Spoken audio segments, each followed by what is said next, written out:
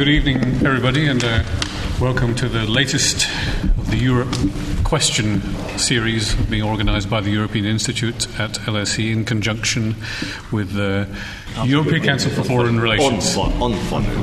Foreign Relations. Tonight's topic, European competitiveness, is completing the single market key. Now, I'm going to get in severe trouble if I don't announce at this point that there's something called a Twitter hashtag. Do you know what Twitter is? I do. No, all right. The Twitter hashtag is @LSEEUQuestion. So anybody who wants to start tweeting furiously, you now know what the position is. The way we're going to do this is that each speaker will introduce the topic in their own way, speak for about 12, maybe 15 minutes maximum, at which point I'll hold up the red card to them. And we will then have ample time for a discussion and debate. So start thinking of your questions as early as possible. When it comes to questions, let me know you want to speak, tell us who you are, and be short. Be succinct. Now, we have three very distinguished speakers this evening. On my left is Professor Sebastian Dulin from European Council on Foreign Relations, and also from the HTW School in Berlin, which is a technical university, if I have that correctly. University of Applied Science. Oh, same thing. On my immediate right, Yanos Papantoniou, who was formerly Finance Minister of Greece in the days when the Greek economy grew very rapidly, but his other claim to fame is that he took Greece into the euro. And on far right here, I don't know whether that's ideological or not, we have Professor Damien Chalmers from the Law Department, former director of the European Institute at LSE, and very well known to most of you in the audience. So without further ado, let's go ahead, and we'll start with Sebastian. Okay.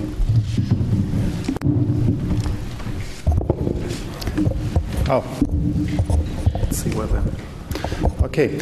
Well, thank you for the invitation. Thanks, everyone, for coming. European competitiveness is completing the single market the key. This is a very timely issue at the moment. If you go to Brussels or to London, you hear everyone talking about the single market, and when people talk about the single market, you have the feeling it is the panacea for all the problems Europe has. Here in the UK, the hope is that a push for deeper single markets helps to balance the opinion in favor of staying in the EU, because a lot of the business community is very keen on the single market, and you hope that you can win them over and with them part of the Tory party. If you go to continental Europe, to Brussels, there is the hope that the problems we have with high unemployment, stagnating economies, and the appreciating euro can be solved with the single market. So the hope is, if you complete the single market, you make European companies competitive again, and a couple more cents against the US dollar in the euro exchange rate will not hurt. And actually, sometimes it's even seen that completing the single market might be a way to help Germany rebalance and, well, remove the imbalances in Europe. So the hope here would be, if you complete the single market, consumption would jump up in Germany and the Germans would import more, and by that they would bring down this perversely high current account surplus they have been accumulating over the past years.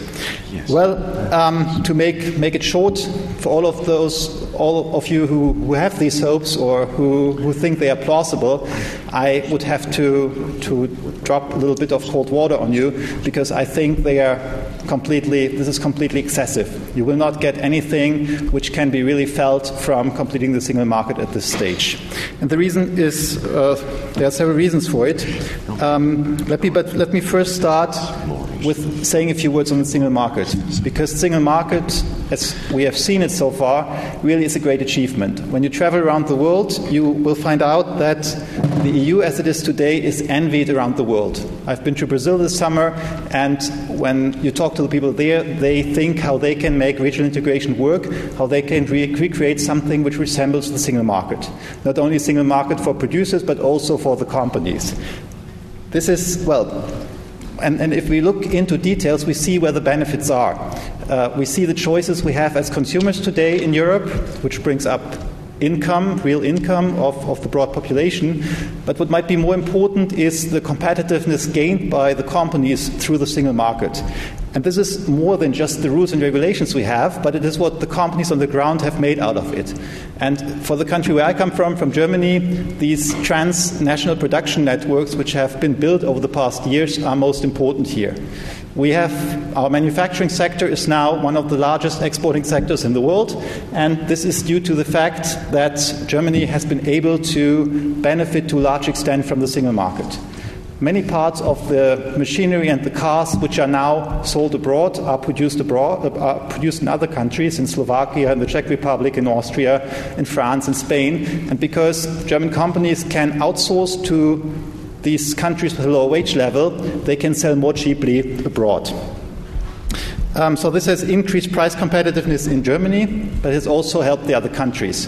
Because what you have often seen, especially when parts of the production process have been outsourced to countries like Slovakia, is that the business owners in Germany, they have gone there and have trained the people how to produce certain parts or do certain steps in the production process, and have thus helped to increase productivity. If you look, for example, in the car sector in Slovakia, you have seen annual productivity increases of 7-8%. And this is reflected in the wage increase and has helped development of the Central and Eastern European economies. And here the single market was key. I don't think you could have seen that without the single market. It is common standards, but it's also the rule of law which you have brought through the Copenhagen process and the EU institutions. So, if the single market is great so far, what's wrong with hoping for the next big leap? Well, the first point is that all the low-hanging fruits have been harvested. What's coming now is much more complicated, and it's not very clear-cut whether it will provide similar benefits, and I'll come to some examples in a moment. But the second point, and I think we are going to hear more about that in a moment, is that the austerity and the euro crisis is fragmenting the single market to an extent which, a few small twitches in the regulatory environment and in opening up some markets will not be able to help. Let me say a few words on that. So the first point is that the euro crisis has fragmented capital markets. There was an ECB survey published, I think, yesterday or today, and it shows that small and medium-sized enterprises in the periphery still have a lot of problems accessing credits.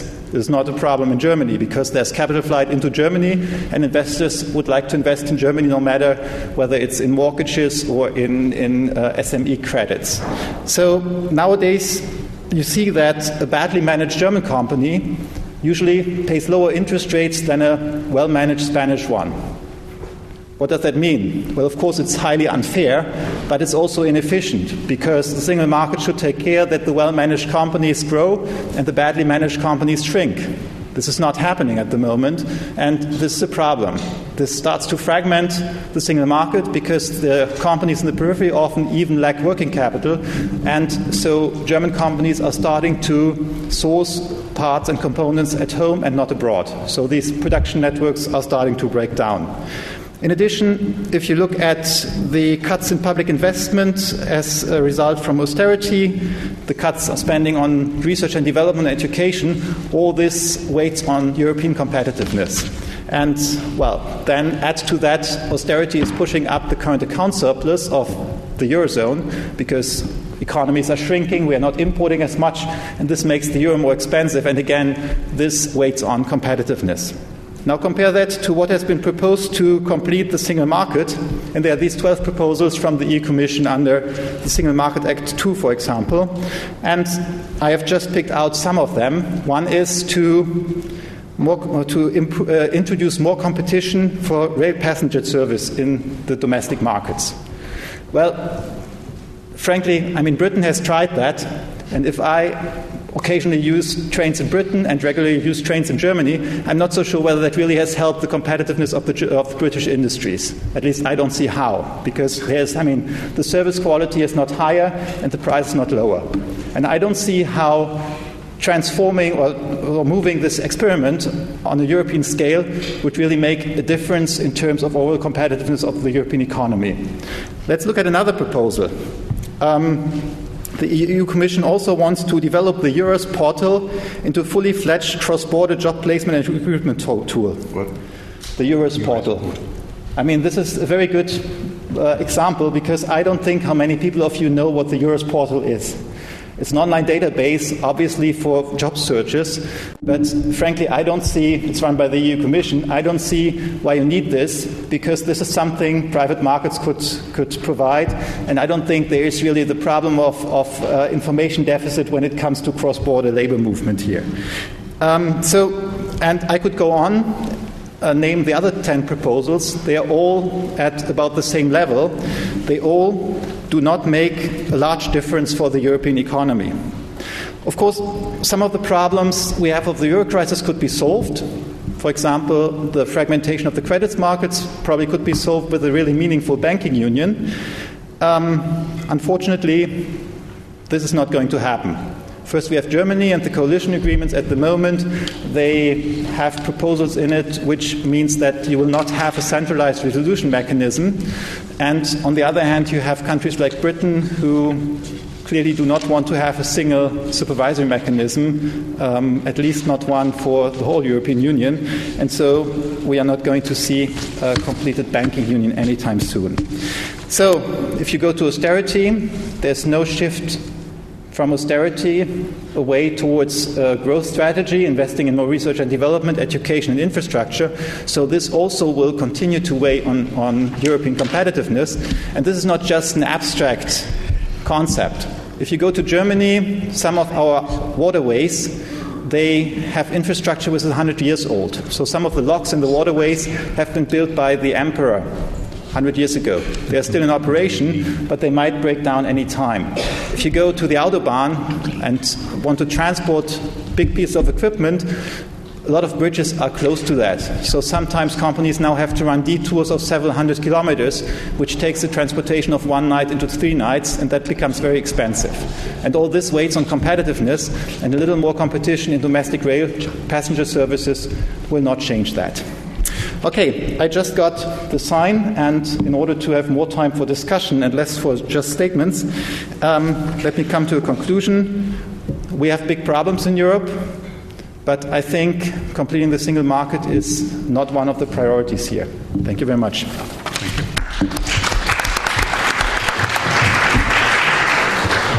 Ladies and gentlemen, thank you very much, the LSE, the European Council on Foreign Relations, and of course the European Commission for inviting me to join this very interesting discussion. And the first comment I wish to make is that what we heard is a very pleasant surprise for me, at least, because I usually disagree with Germans, but I'm in full agreement with Sebastian Dalin for his approach to what happens with the European economy and what is the role of the single market and the opening up of the single market in fostering growth. As a matter of fact, I personally have invested a lot in opening up the single market because back in 1984, I was, I'm considerably younger, I was a member of the DO Committee. Now, the DO Committee, nobody knows or remembers it, but anyway, it was a committee composed by representatives, personal representatives of the then Prime Ministers, which was convened in Brussels, and we had spent endless nights and days and hours in discussing about how to prepare the legislation for the single market. It was an initiative by Jacques Delors, then the European President, supported very strongly by Mrs. Thatcher in the UK. Malcolm Rifkind was the representative of Mrs. Thatcher in that committee, Maurice Faure from President Mitterrand, and I was the representative of the then Prime Minister, Andreas Papandreou. And I thought at the time that the single market is indeed a key component of growth in Europe. I believe that the single market, research and development, market liberalization are the supply-side factors which sustain productive potential in Europe. And I also agree with the main points of the Commission's new initiatives, particularly as regards the letting individuals and citizens play a larger role in the economy as consumers, as entrepreneurs or professionals. I agree about the need to unify the digital market, which is very strong and very dynamic. I agree with upgrading infrastructures and networks such as wireless services. And of course, I also agree, particularly for a country like Greece, on the need, and Germany, on the need to implement very speedy speedily the directive on services, because services represent 40% of the economy of Europe, and having been thought of as a non-traded sector is burdened with enormous inefficiencies. And we believe if Germany, for instance, liberalizes the services sector, this will be very good for Europe as a whole. However, I would like to remind you that as Keynes taught us, micromanaging the supply side is never efficient so long as macro conditions are not right. And this is exactly the problem with Europe today. You cannot have growth by improving or microengineering the supply side so long as there is so much austerity and so long as the confidence in the European economy and the sustainability of the Europe is so low. Now Europe has negative or zero growth for a long time. I would like to remind you that the per capita income of the Eurozone today is at exactly the level it was in 2007. For Greece, it is back to the year 2000, and Italy lives at the level of per capita income of 1997. This is the depth of the European recession. This is the depth of the European problem. And so long as the macroeconomic policies are not right, there is no prospect for any initiatives on the part of the European Commission in the direction of improving the supply side to have any effect at all. So I agree fully with Sebastian that this is, of course, an important project. It should go forward, but has nothing to do with facing the current problems of the European economy, which are fundamentally macroeconomic and also fundamentally political. Because the problem is how to reverse austerity policies or to compensate for demand losses in the south, particularly by a more expansionary demand policies in the north, or a program for investment assistance in the south. That's one key thing, relaxing austerity and injecting more demand into the system. And the second major problem is how to restore confidence in the euro. Now, what I'm suggesting by this, the lack of progress in the unification of Europe in the fiscal and financial sectors, that is the fact that there is no fiscal union, no Eurobonds, no mutualization of debt, no real banking union, nothing which resembles to the way the United States dollar zone works, where you have a single finance ministry, a single treasury, a single Congress, and single finance ministry to decide about fiscal policy, and of course banking union is full and complete. So long as these things do not progress, the confidence of markets and people in the sustainability of the Euro project is being undermined. Now, you may say, and so what? Well, so what is not so what, because this undermining of the confidence of the euro penalizes the weaker countries of the Eurozone, not the strong ones. This is the key difference between North and South, because if people and markets believe that the currency union will get dissolved, they don't think that Germany will have to quit or Netherlands will have to quit. They think that Italy, Spain, Portugal, Greece may quit, and they penalize these countries by charging on them very high borrowing costs. Now, there is not a single currency union. We have two monetary subzones, currency subzones, the northern one and the southern one. In the north, enterprises and citizens borrow at half the rates compared to the south. This is the key issue.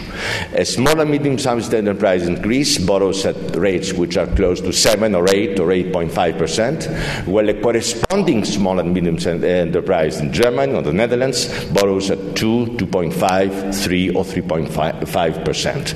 And if you talk about long-term financing, that is issuing corporate bonds, the difference is not 2 to 1, it may reach 10 to 1.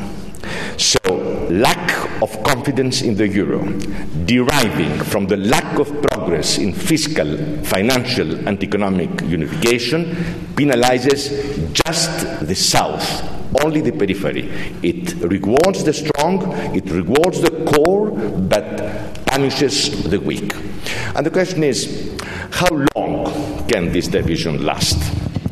Can the European Union, the Eurozone, survive on a bipolar basis, having a northern pole and southern pole? I'm afraid not, because the southern pole, if it continues to be weak, because now the financial market is broken into two parts, then the south will continue to seek assistance from the north. At some point, the peoples of the north and the parliaments of the north will resist giving further financial assistance. They will keep on pressing the south, as they are now doing, to take more austerity measures, but people of the south will not have the stomach to take more austerity measures. There will be no governments or no parliaments wishing to vote for them, so there will be clashes, there will be rifts, there will be crisis, political crisis, financial crisis, which may endanger the very existence of the euro. So the key point in Europe today is to address these particular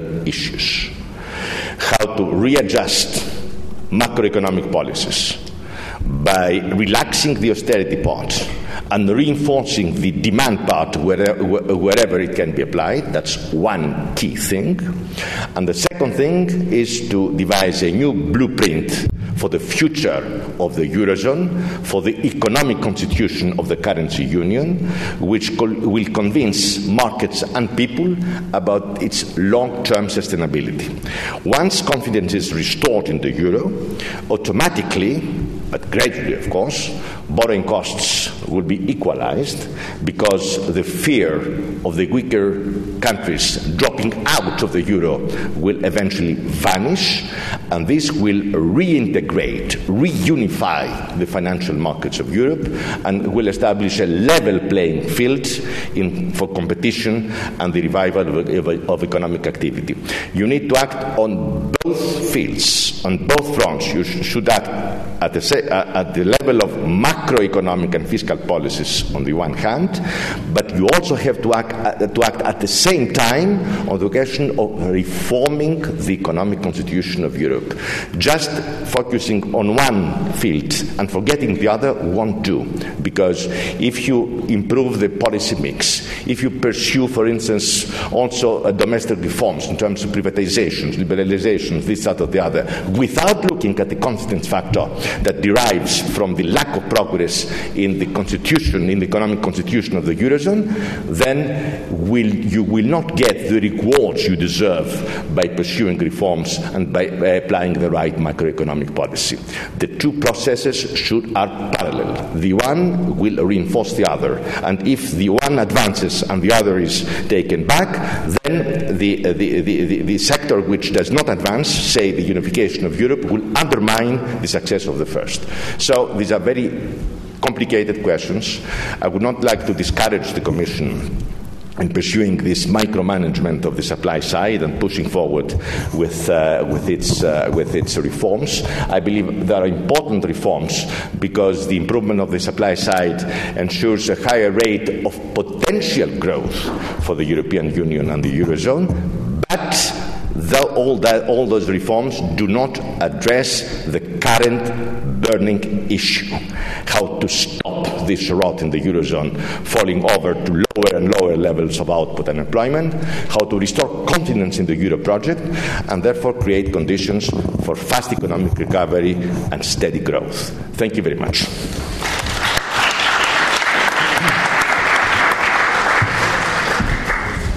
It now falls to Damien to try to defend the single market, I think.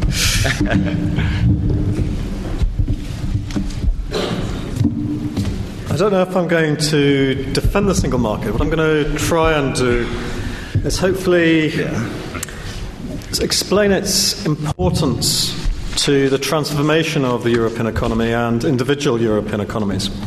And to do that, and to show its link with, if you like, the whole issue of competitiveness, I want to take us back just before this great summer we had, to March, and to invoke Mario Draghi. And he gave two presentations, one on the 13th of March to the Eurogroup, which is on his website, one on the 14th of March, which you can't find on his website, but was circulated to the European Council. And in it, he made a big thing in both of them about how the future route to competitiveness and to the promised land was through completion of the single market. And on both cases, there were a series of slides making this case. But when you looked in these presentations, there was a series of paradoxes. So first of all, he had a series of slides on the competitiveness of European economies. And he chose the Global Competitiveness Index by the World Economic Forum. If ever there was a slanted index that favoured the US model, this was it. But if you looked at that index, 7, arguably 8 out of the top 11 economies were European ones, either EU ones or ones that modelled their economy and their regulation, in the case of Switzerland and Norway, on the EU. He then showed some trade statistics between 2000 and 2010. And what you found was that although OECD states had lost a share of their world trade, particularly to East Asia and Southeast Asia, for EU15 it was less than for the United States. For the A12 countries, it actually increased their share of trade. The only country that did poorly out of it, relatively, was the UK, which had a bigger slide than most. And then when you actually look at other figures beyond that, if one looks at World Trade Organization figures, a country that is never quoted, the great star of the World Trade Organization in terms of competitiveness in world trade is Belgium. It has 2.4% of world trade, which is just slightly less than us, which is 2.6% of world trade. And if you look at Germany, they have 7.8% of world trade, as opposed to the Americans who have 8.4%, except that Germany is about a quarter of the size and population of America. And one has to say that if one puts Germany and Belgium together, they come close to what China is. And they're a lot smaller in terms of a lot fewer Germans and Belgians. So if you looked at it purely in those terms, how could it be that competitiveness and place in the global market was such an issue when Europe seemed at one level to be doing quite well? And it looked even further more of a paradox if you actually looked at what had happened with attempts of the single market.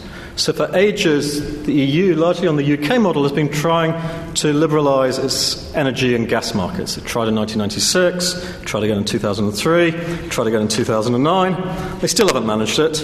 And even in the UK, which is supposed to be liberalised, we've seen recently it's still not seen as that competitive. So there was this big question. Why, for such a smart man, was he focusing on something that seemed, if you like, slightly peripheral to the problem for a region of the world that could claim quite a measure of success? And what I'm going to try and do in the next 6 or 7 minutes is explain there was a reason for that, and a very clear reason. And to do that, and to understand this, we really have to see the single market not against recent initiatives like the Single Market Act, which I agree are quite ephemeral, but against what it has done and how it has transformed the economy, and why this has generated certain problems beyond the broader macroeconomic climate. So there are 3 stages to the history of the single market. The first was the 1992 effect. Now, the 1992 effect was, by today's standards, very marginal. They promised 279 measures. There are now about 3,200 legislative acts, and this does not include the tens of thousands of standards and regulatory acts. If you actually looked at these measures, not just in quantitative terms, but in terms of what they regulated, it was quite peripheral. The central instruments they used, mutual recognition, was a complete failure. That's not my view. It was the Commission's report in 2002. And the main way for bringing it about, which they all hoped for, standardisation, until 2000 was a complete failure. But what it did during that period was it created a political centre and an impetus around which European industry could organise much more effectively and readjust its expectations. So what happened during that period and into the mid-90s was in the first place, a huge rescaling of European industry. National champions became European champions. The evidence on this is overwhelming, that most of the world's large mergers in that time were in Europe. There was huge foreign direct investment between states, but largely it was European states feeding into other states. So large national companies scaled up to be large European companies. Secondly, these large transnational enterprises captured Brussels. If you look at all these industrial standards, these are suitable, whether it be in chemicals and food, in cars. These are things that benefit capital-intensive industries that want a California effect, that can use high standards to protect both their quality, their brand, and their market position. Thirdly, this led to the next stage of the single market. This was in the late 90s, where you began to get down-market industries which had not been harmonised. Utilities, financial services, transport, all outside the single market initially, or only peripherally harmonised, suddenly became highly integrated. Huge amounts of legislation came through then. And most importantly, the EU began to get serious about what it wanted in its traditional markets in terms of regulating. That if you looked at the markets, you then got not just rather silly things saying you can enter each other markets, but whole new governance arrangements, intellectual property rights, which were quite sweeping and quite intensive. And so, by the early 2000s, you had something that was unrecognisable from a decade earlier, both in terms of its economic organisation and its legal and regulatory organisation and sweep. And this led to a series of effects which we're now beginning to wear off and feel some of the consequences.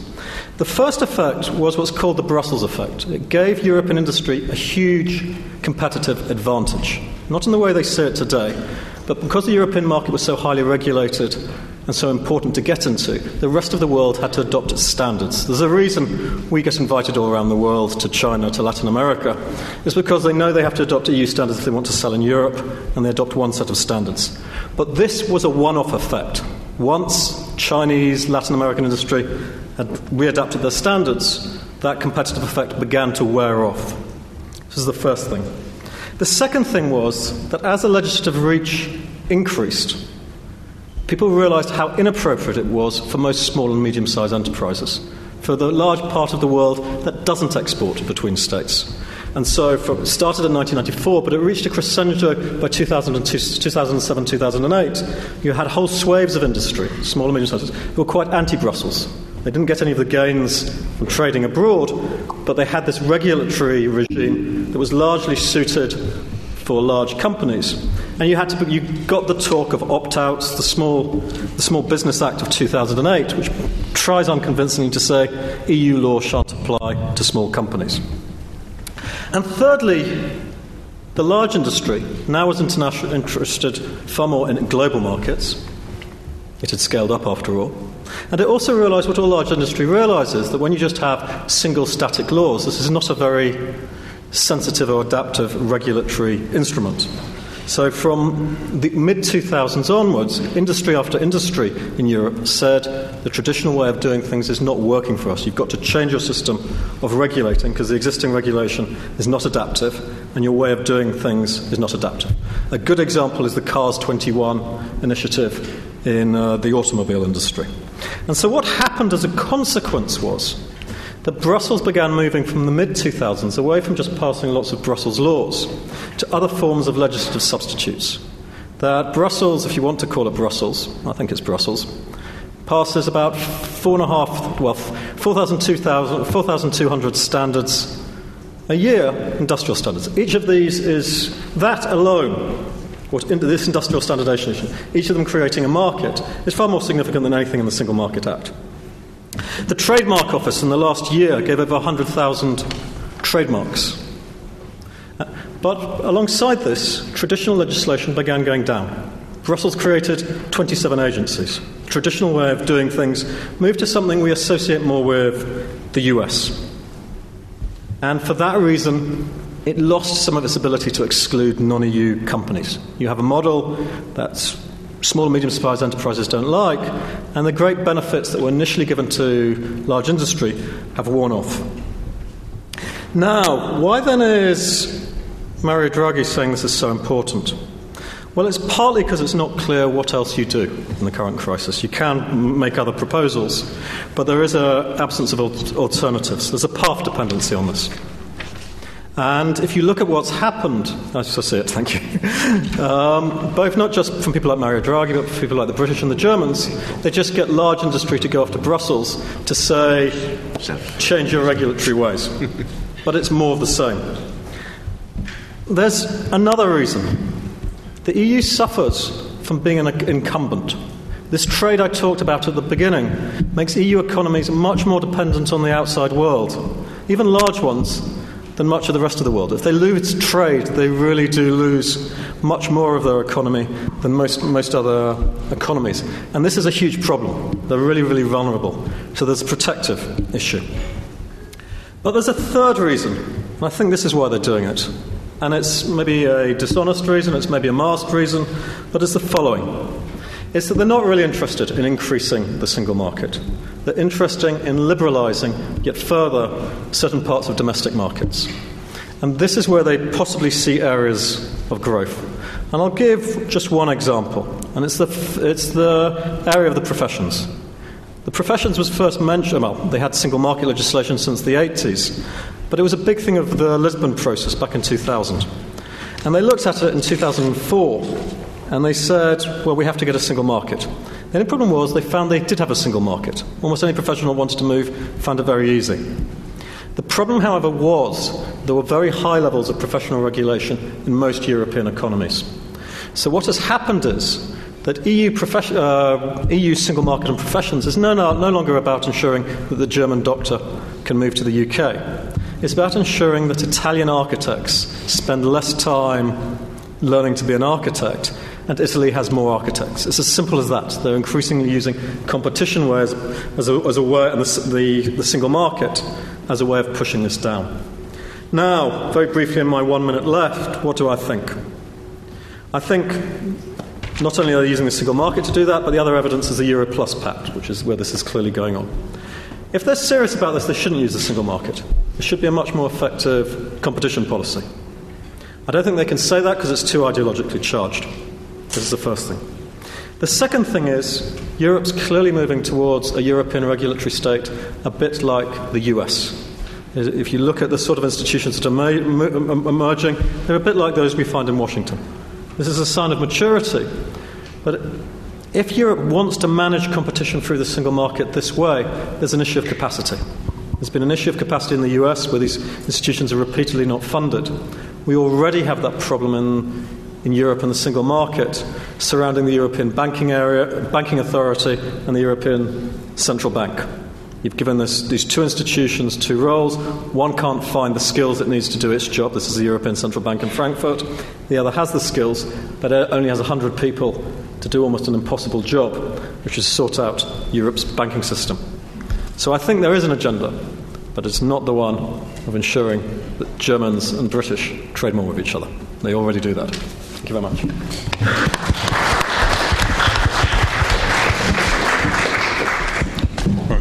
Thank you to all three speakers for being disciplined, allowing us plenty of time for discussion.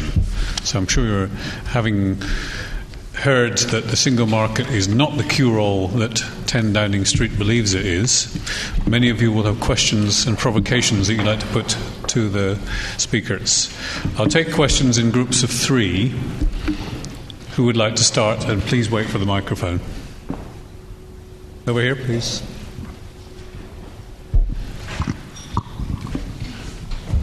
Hello, I'm...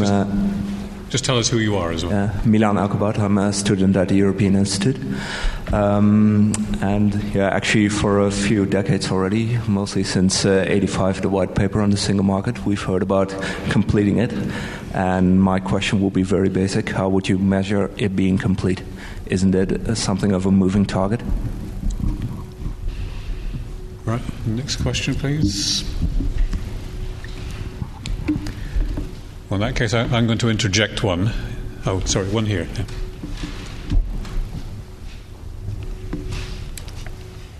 Thank you. My name is Diego Isker. I'm a macroeconomist for a research company. I think the first 2 presentations you mentioned financial fragmentation as one of the key issues weighing down on activity on the European economy. My question relates to the incoming asset quality reviews and bank stress test next year.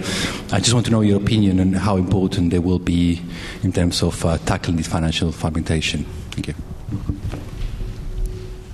Okay, any more? Well, that's the one over here, please. Thank you. So thank you for this speech. My question is for Mr. Papadoniou. Could you tell us who you are, please? I'm Yanis Korkovoulos, and I'm a graduate student at the European Institute here. So you offered us a different approach to the crisis, which is not the one that the Troika is following, or Mr. Stournaras in Greece currently. So my question is quite broad, but if you were minister now, would you say no to the Troika? That's my question. Thank you. Right, we'll let you answer that one last. Yes. Sebastian, to think about it. Why don't you start? Well, maybe I start with this question on how to measure the single market, because I think I'm the economist who's sitting here, or how to measure whether it's completed or not. Well, basically, there are two ways of doing this. The first would be you measure in how far prices converge within the single market, and you do that over a whole number of sectors, including protected sectors like maybe doctors, architects, and so on. However, of course, there are different living conditions, different wage levels. So even between California and Nebraska, you probably have different levels here. And also, the U.S. is not a completed single market if you look at it that way, because you have a lot of single state legislation which provides certain rules for certain businesses and so on. So in a way, you're right. It's not. Well, maybe it's moving towards an ever closer or ever more unified market, but you never get there. This is probably true, but the idea is to create something which makes it as easy for business to do business across border within the EU as doing it within your own nation state. And I think this is maybe the best definition to do it, but I admit it's difficult to quantify. On the stress tests, whether they can overcome fragmentation. I mean, one of the problems we have at the moment is this link between sovereign debt and the banking system. So the banks usually, they have a lot of national debt in their balance sheet of their own government. And whenever, there is some doubt in the sustainability of that debt, then the interest rates go up and the price for these bonds falls. So the banks have to write down some of the debt, and this might put them in danger. And if they fail, their national government has to rescue them. So even if there are problems in the banking system, then investors might think, well, the sovereign also has problems. The spreads go up, and there's a self-enforcing circle here. The stress tests by themselves are not going to solve this, because you have some certain scenarios, but it will not change the fact that Italian banks, which have a lot of Italian debt, where the debt to GDP ratio is 120, 130%, that they are more vulnerable in this circle than a German bank which has German bonds, which are now seen as the Eurozone's and maybe the world's safest asset, and therefore there isn't that much movement in the interest rates. Before this is not changing, probably depositors are not going to trust their money the same way to a bank in Spain as they would do in Frankfurt. And this means the fragmentation will remain. Unless you solve this underlying, you cut the link between sovereign debt and the problem of the banking system, you provide a coherent, uniform resolution and deposit insurance mechanism on the European level, I don't see how the fragmentation in the credit markets will go away. Damien? I think the only question I could add anything half intelligent on was the one on completing the single market. I mean, the questioner, at least I took it as implicit, was that the phrase is a bit of a misnomer. And the misnomer operates at a number of levels, as was just rightly said by Sebastian. The traditional way of looking at it is securing sort of price convergence across as many markets, goods, services and labour markets as you can. This never happens really anywhere in the world. So the next thing that people have looked at is obviously getting it as approximate to the situation one finds in a national territory as one can. But this implies huge political commitment. And actually, if you look at single markets across the world, there is huge divergence. If you go to federal states like India or Nigeria or Brazil, they in some aspects, in some sectors, actually have less market integration than the EU. Now, the better way, I think, of looking at it is that the single market is a commitment to intensify market integration in particular sectors. It is a program to try and open up particular sectors by putting in new regulatory arrangements. So whenever they want to complete the single market, it's a rhetorical device for saying there are new sectors we want to liberalise or regulate. So the Single Market Act that was Single Market Act 1 and 2, the big things were transport, the digital single market above all else, and services. But they don't really know what they mean by services. So it is still a rather diffuse, open-ended commitment. Thanks. Yes, you may answer not just on Greece, but on the single market as well. Right. Now, the question is a very challenging one, and before answering it, I would like to say a few words about the Greece's real problem. I mean, why Greece is in this crisis trap and cannot escape. The basic problem of Greece now and the weakness of its bargaining position with the Troika owes to two factors which are separate the one from the other. The first factor is the amazing inefficiency of the Greek governments over the last few years in implementing reforms. If you implement reforms, of course, you don't solve your problems, but you win points, you improve your face, and you gain bargaining power to demand more assistance and get your way better in the negotiations. Now, in terms of reforms, the present government and the previous one have not done much. The tax system remains extremely bad. The only thing they've done is to impose new taxes continuously. The administration has not improved. There is no meritocracy. There is no efficiency in the administration. The judicial system still works in a very archaic way. The universities are in disarray. The health system is dissolving itself. So overall, the reform process has not advanced, and this puts the Greek side on a very weak position vis-à-vis the Troika, and makes it hard to say no to the Troika, because the Troika responds by saying the following: that last time when we released the tranche for you, you promised us to do this, that, and the other. Now you come after 6 months, you ask for a new tranche without having fulfilled your previous obligations, and there the Greek government is in a very weak position. Now, the second reason why things are difficult with the Troika is that the Troika's recipe is wrong. I mean, Greece is defending itself against applying the wrong sort of policies. And what do I mean by this? The recipe of the Troika and the memorandum is wrong on 3 counts. I briefly mentioned them in my intervention. I will repeat them now.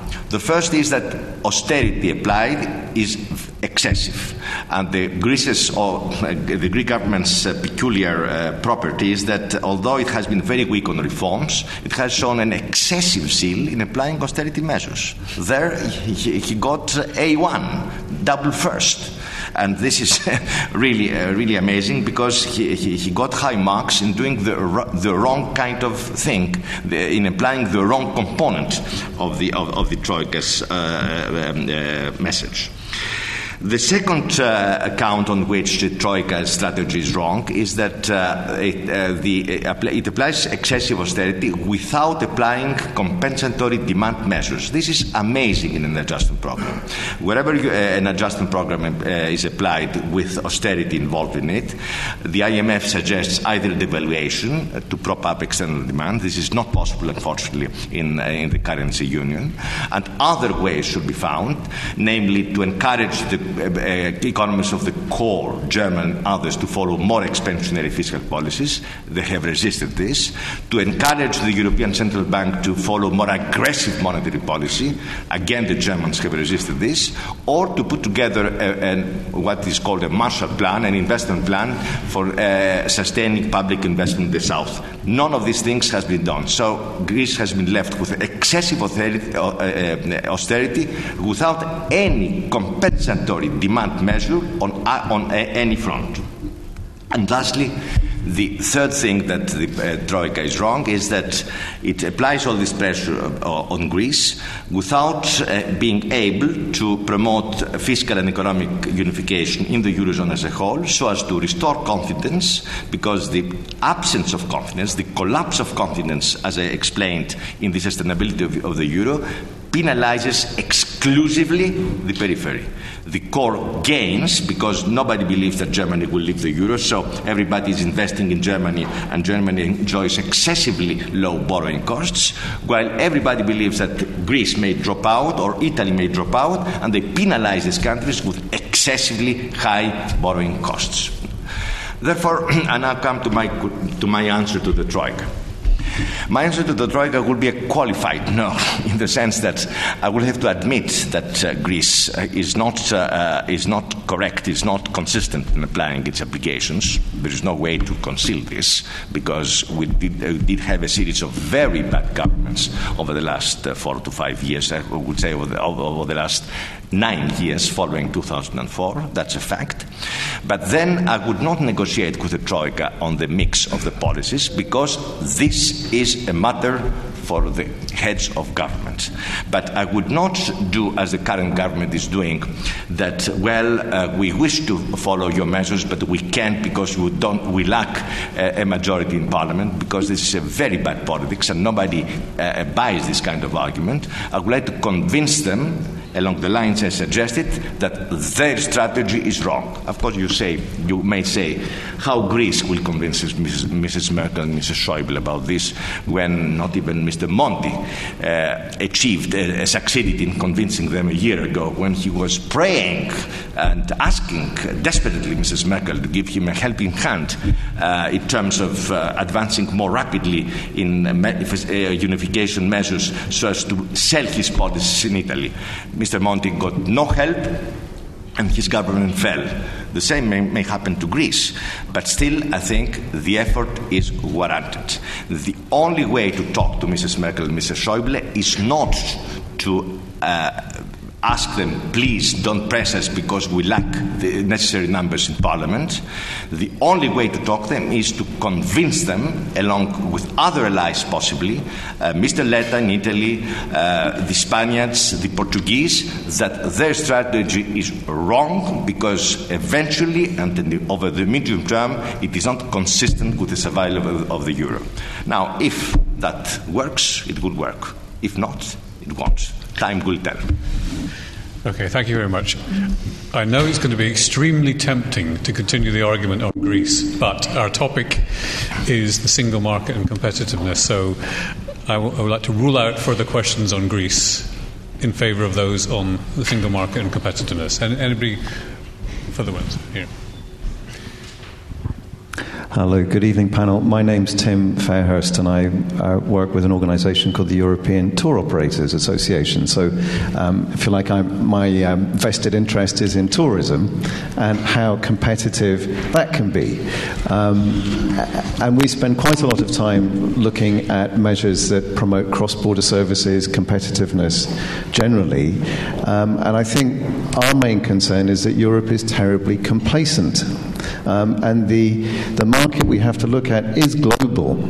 It isn't just sorting it out internally. It's, is Europe competitive as a destination versus lots of other places people can go? It's about 12% of EU employment, and yet there are a huge number of very protectionist measures that persist that affect tourism, which is a very SME-loaded industry. And I disagree a little bit with Damien on the professional qualifications regulation. There's about 8,000 regulated professions in Europe, including astrology, which probably, there's a huge amount of bureaucracy related to it.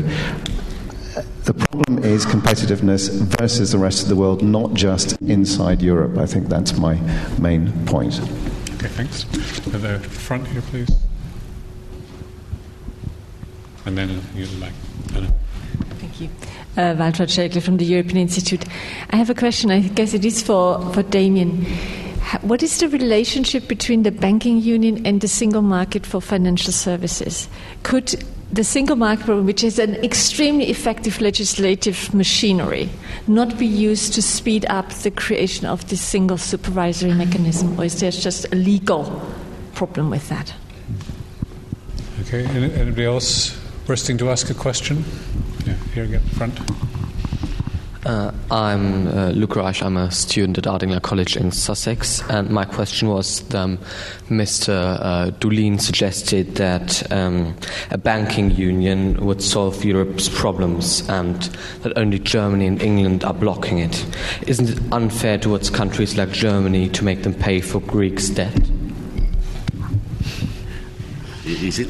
Unfair to... I'll give out to that one. Unfair to Germany to make them pay for Greece's debt. Damien, I think that's a very precise question to you. Yeah, absolutely. Okay. Yeah. Just firstly, I'm not sure we do disagree. I know that sounds a bit of a... maybe I wasn't clear enough. I actually agree with you quite strongly about the number of professions that are regulated and the fact, it might sound terribly North European that we have professional qualifications in the Professional Qualifications Directive for hairdressers. I'm not sure is quite what I think is important. The issue I was trying to make was that actually moving between Europe, people who move and seek mutual recognition of qualifications, is normally accepted. The evidence of protectionism there is not great. The evidence of massive bureaucracy and high levels of regulation, I think, is considerable. Now, you will know your own industry better than I ever would.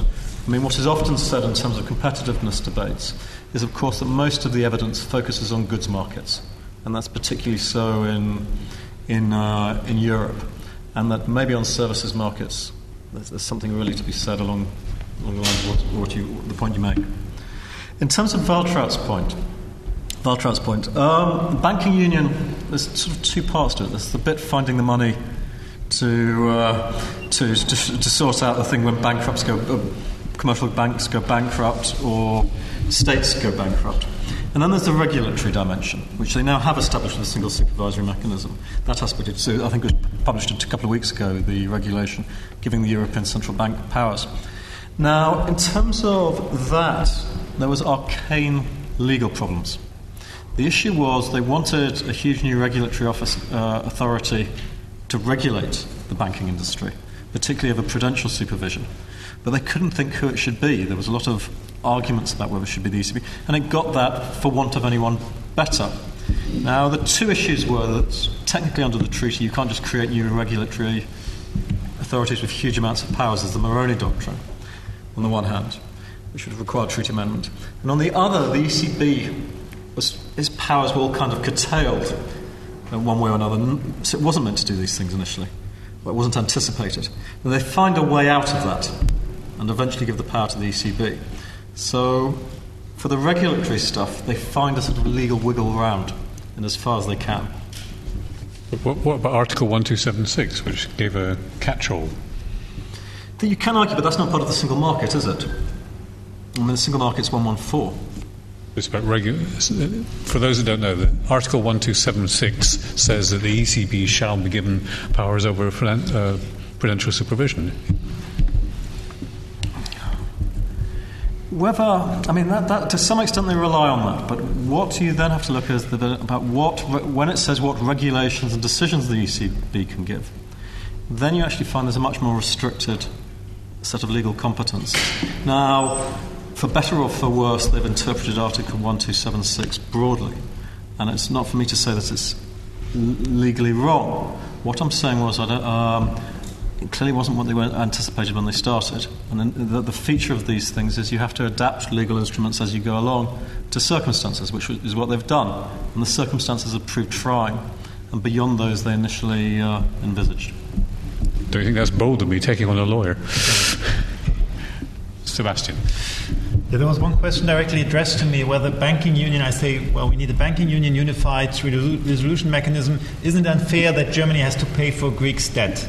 There are two dimensions to that. The first is the question of banking union, which I think doesn't have to do very much with paying Greece's debt, because, what is a single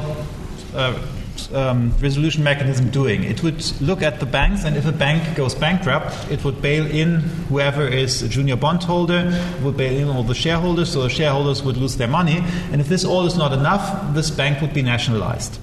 You need some capital for that. This is something which we have seen in a number of banking crises across the world. The interesting thing is that if this is properly managed, and if you really, just wipe out the shareholders, and the junior bondholders, usually the government can make a profit of that. We have seen that in Scandinavia, we have seen that in Switzerland, we have seen that in the US. The problem here is that sometimes maybe the banks, there might be too many banks in trouble in one nation, so the nation itself doesn't have the means to do it. But the European level could do it. It could Europeanize these banks so they would be owned by the European Union or by whatever special purpose vehicle you have on that. And then after a few years, it would be sold back to the public. This is not about paying the debt, but this is the question how you efficiently solve the banking troubles here.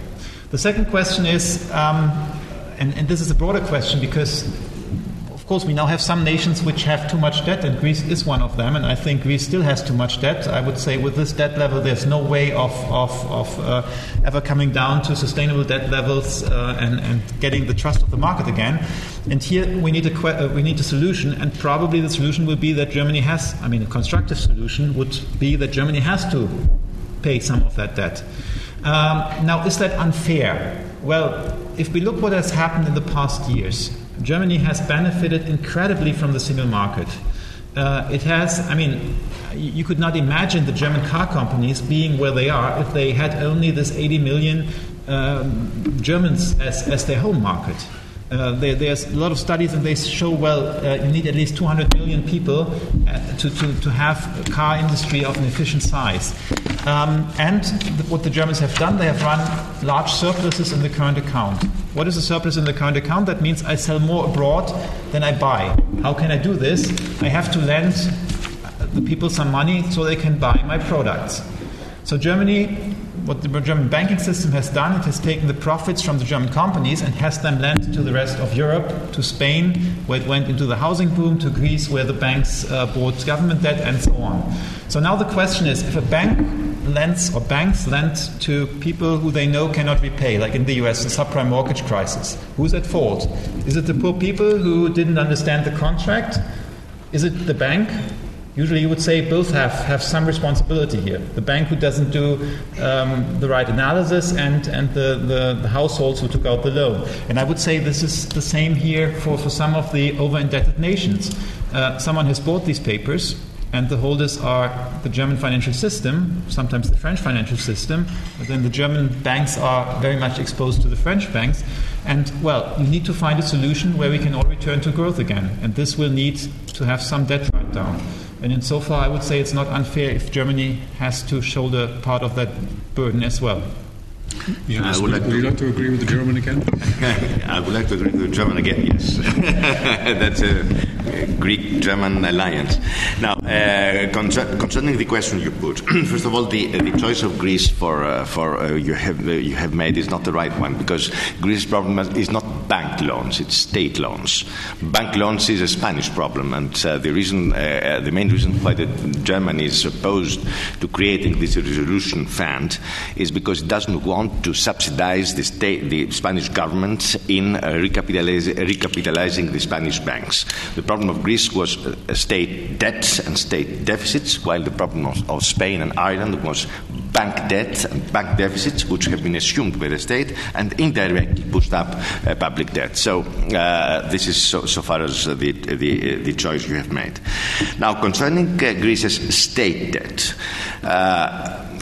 one should go a bit more deeply into this. Why Germany and other countries are asked now to forgive some part of the Greek state debt? The moral reason for this is the following.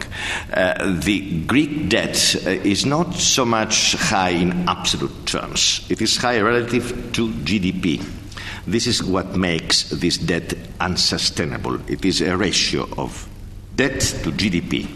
And what happened, unfortunately, in the last 4 years is that while the debt and the deficits have been brought under some sort of control, the GDP collapsed precisely because the austerity was so fierce that it led to a much deeper recession than initially forecast.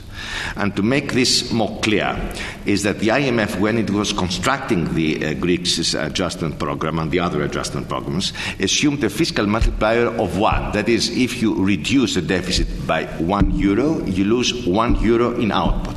In fact, as the IMF has recently acknowledged, the fiscal multiplier turned out to be closer to 4. That is, out of each dollar or euro you gained in deficits and debt, you were losing €4 in the GDP. And the result has been, the odd result has been, that although the debt and the deficit denominator were brought under gradual control, the denominator got out of control because it collapsed. And this is why the ratio of debt to GDP rose. Not because the debt was not contained, but because the GDP collapsed. Now, you will say, and so what? Well, and so what? I mean, the countries and the authorities and the institutions which are responsible for following this inefficient and stupid policy, because the effect of the reason for applying austerity is to ensure the sustainability of the debt position.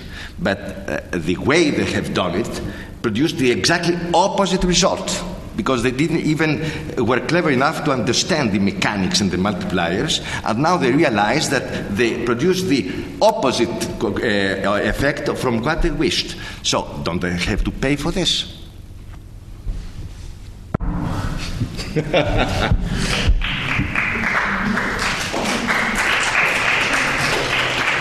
think there are some Greeks in the room. Yes, and some English too. Any last questions then? One over here, please. Hello, my name is Alcina Jeffers, and I'm a local in LSE, so I just come and listen to the lectures and listen to what is being said. Two things.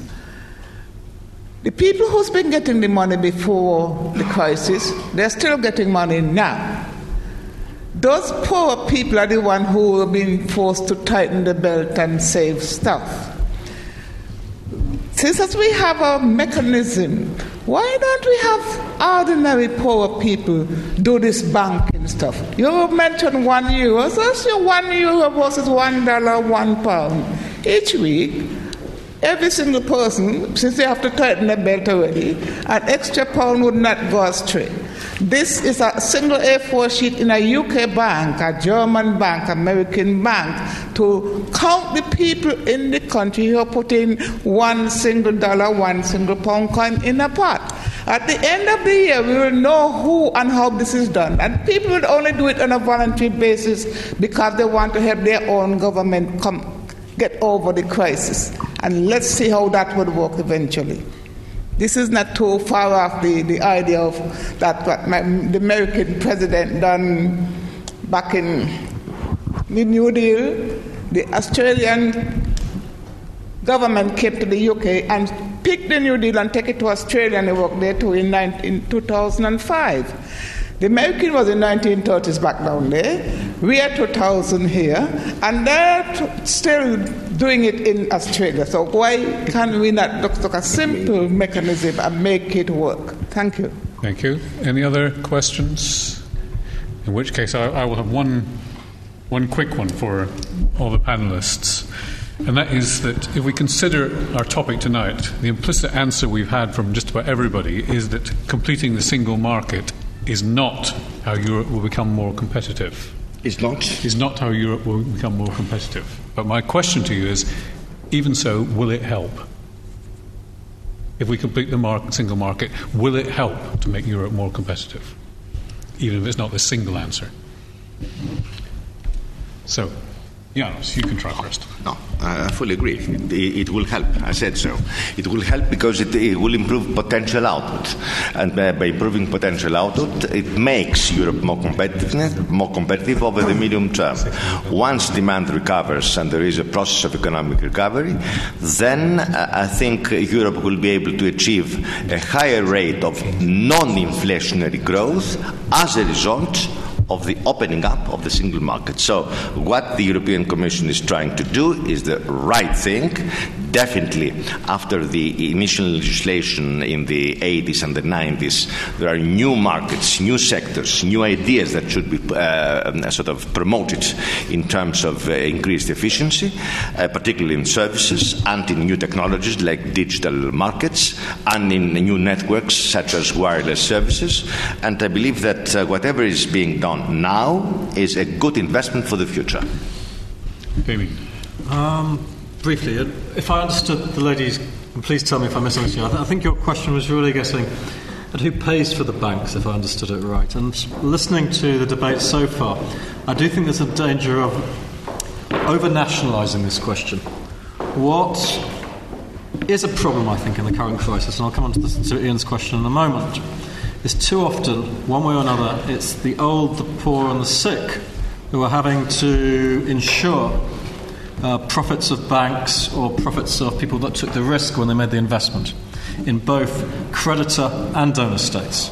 And this nationalising rhetoric, to be honest, doesn't get around that. I agree fully with Sebastian. You take the risk, you should take the haircut, and the good thing about it is you could externalise some of the problems to the rest of the world, which from a European perspective, insofar as they're a non-European. But no, why if Citibank took a punt on Greek debt, should German or Greek pensioners be paying for that? It's a bizarre thing, it strikes me. And I think most American citizens would probably agree with that. So I think you raised that point, and I think this issue of the distributive consequences of funding this hasn't been fully thought through. In relation to the single market, the answer to your question is yes, Ian, but not in the ways we anticipate. The history of the single market is it's a much more incremental and process, a less strategic process in its actual results than people realise at the time. And you will have to wait and see whether grand initiatives like service liberalisation or digital market create their benefits. Sometimes it can do things, it has to be said, which don't help. I'm fully unconvinced of liberalisation in the gas market. I can't see what it's done other than create a lot of misadjustment. And I'm not talking about the UK privatisation or anything like that, but just the European process. Sebastian, last word. Yeah, does the completing the single market at least help to improve competitiveness? Well, I mean, if you have a severe bacterial infection and you are in lots of pain, it helps to take some aspirin. Yeah, it probably doesn't hurt. But the question is, does it get you anywhere? And I would say, along these lines, it does help, but it doesn't get you anywhere. And I would like to make one point, and also mentioning the New Deal once more here. If you look at the literature for emerging markets, what you do in a crisis, the IMF has learned a lot, and at least they say during the Argentinian crisis, Brazilian crisis, Asian crisis, and so on. And they talk a lot, and this links a little bit to what we have heard before on, well, first you have to do a diagnostic what's wrong. Is it public finance? Is it the banking system? Then you have to sequence your reforms right, and you have to look for the policy mix. And basically, none of these things have been done correctly in Europe here. And, well, the single market, again, it's a nice to have. It's good to bring it forward. I think the measures on the table will not do very much on it, and even if they are brought, if they are completely, quickly passed into legislation and are implemented, it won't help that much, because as long as companies don't start to invest anymore and to innovate, because innovation comes from the private sector, not much will happen. And if you have a shrinking market in austerity, companies will not innovate and will not invest. Thank you very much. Two quick announcements. This session has been recorded, and according to my instructions, unless there are technical difficulties, it will be available as a podcast online before very long. Second, I'd like to thank all the sponsors, the European Institute, the European Council on Foreign Relations, and the European Commission representation in London, which is partners with us in this series of seminars and conferences. With that, it remains for me to thank you, the audience, for participating, and our three speakers for their excellent and disciplined interventions. Thanks very much.